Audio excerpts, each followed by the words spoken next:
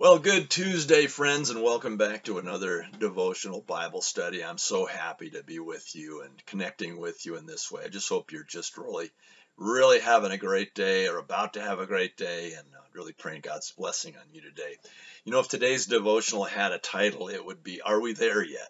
I mean, how many of you have had that experience of either having a kid in the back seat or being the kid in the back seat? You're just driving on seemingly endlessly, and somebody says, Are we there yet? Well, kind of, if we were there, we wouldn't still be driving, but how close are we? And some of you have had that experience, some of you even with me, where we've been flying some great distance for a mission trip or something, and maybe some of you went to India with us. That's such a long flight, and they've got that map up that shows you, this little plane icon where you are in the grand scheme of things, and you just keep looking up there and try not to look at it too often, but you just keep looking. Okay, we're still making progress.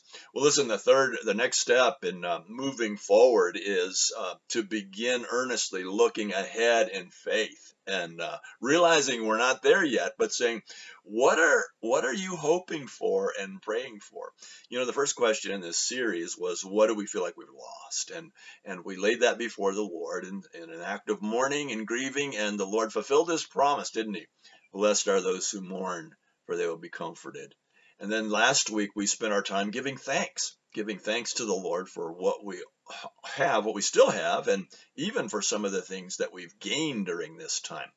Well, now we come to the third and final question in this mini series, and that is, what are you hoping and praying for? If you look off into the future now, what are you really hoping for? What are you really praying for? Turn in your Bibles, if you will, to Philippians chapter 3. We're going to be looking at some verses that I have referenced countless times in 40 years of ministry.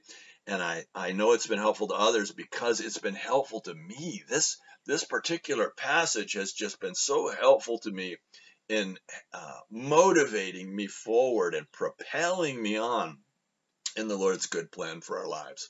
So turn in your Bibles, if you will, to Philippians chapter 3, and we're going to look at verses 12 through 14 specifically.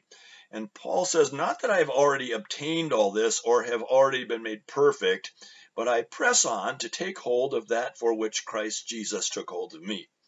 Brothers, I do not consider myself yet to have taken hold of it, but one thing I do, forgetting what is behind and straining toward what is ahead, I press on toward the goal to win the prize for which God has called me heavenward in Christ Jesus. I love this passage. It is so inspirational to me.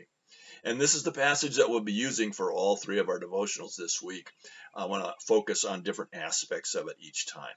And this time, I just want you to focus on the fact that Paul said he's not there yet. He has not arrived yet. The Apostle Paul, of all people, he says in verse 12, Not that I've already obtained all this or have already been made perfect. He says, I'm not there yet. I'm not done yet. I'm still moving forward. Verse 13, Brothers, I do not consider myself yet to have taken hold of it. The Apostle Paul, of all people and all of his accomplishments, he had not considered himself yet to be finished, that he was still in a forward motion, still in a process. Paul wasn't there yet. If you look at verses 4 through 8, you can see that he begins to, or talked about his list of accomplishments prior to coming to Christ.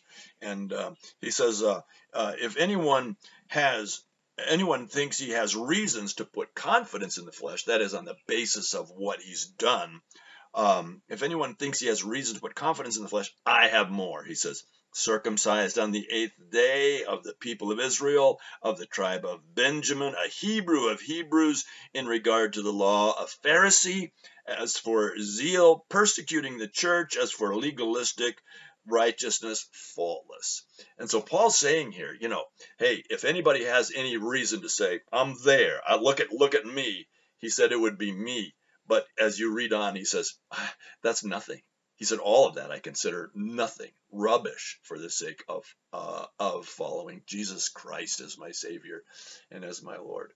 And he just lifts up this reality as the apostle, the great apostle of the New Testament. He says, we're not finished. We're still in process. We're not there yet. And this passage just propels us into the future. And that's where we're looking this week, is as you look into the future, what are you hoping for? What are you praying for? Is there something on your heart that you'd like to see in the future that you could be hoping for and praying for as we move through this week, and as we as believers begin to move forward during this critical pandemic time? Now, one of the things I think is so important to realize is that not only are we not there yet, but we were not there yet. We were not there yet. Some of us are just thinking so much. I will just love it when we can get back to being the church that we were, or, meeting in the ways that we were, doing the ministries that we were. And that's so natural. I feel that same thing. But moving forward, listen now, moving forward into God's future depends on our willingness to surrender to the reality that not only are we not there yet, but we weren't there then. We weren't there then. Otherwise, we will try to move backward in an effort to simply regain what we had. And there's always a temptation to look backward and say, can't we be like that again? That's such a natural tendency, I think, in human nature, is to think back and say, can't we be like that again? And the answer is no, we can't. And listen, this is what I really want you to get. We will never get a picture of God's future by looking backward.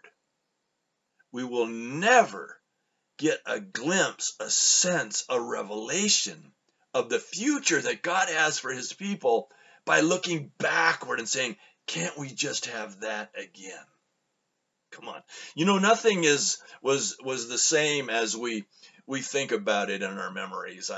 I know when we think of cherished memories, I'm not sure that anybody can really remember with full accuracy.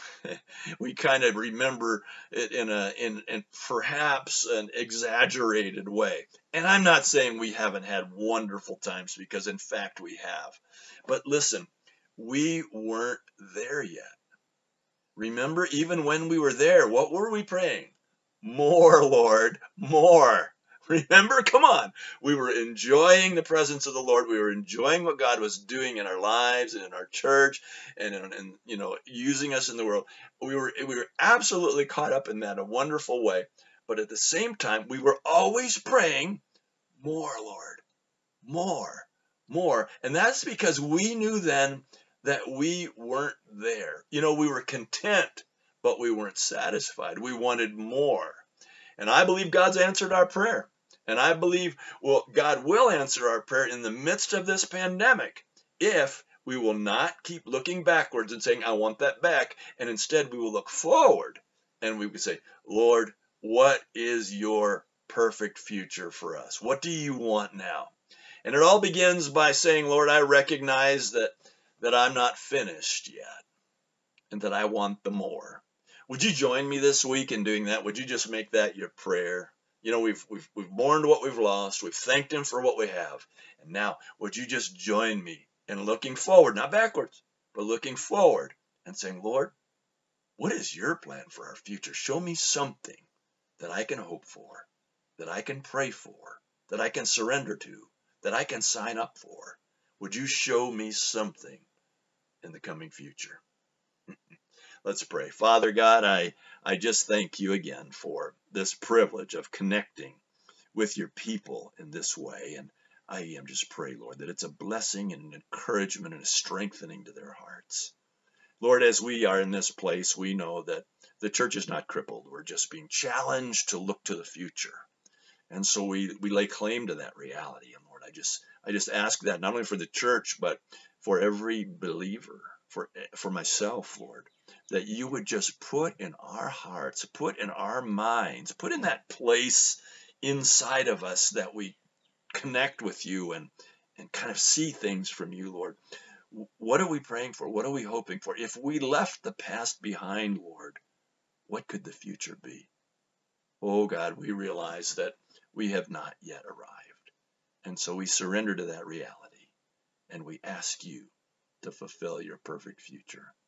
Lord, we pray for the people of this church. We pray for the people who are connecting. We pray for the nation and the world, Lord, that you would defeat this COVID thing, that you would cancel this thing from Satan, that you would crush this virus in the mighty name of Jesus, God, that you would wipe it off the face of the earth. And yet while we're in this time, Lord, we pray that you will fully grasp us, that you will fully invade our hearts, that you will clear away things that shouldn't have been there, and that you'll replace with your preferred future, God. Lord, we just ask these things and these blessings together in Jesus' name. Amen. Amen. God bless you guys. Thanks again for being here with me today. I'm praying for you. I love you. And remember, live by faith, but walk in wisdom. You got it. See you next time.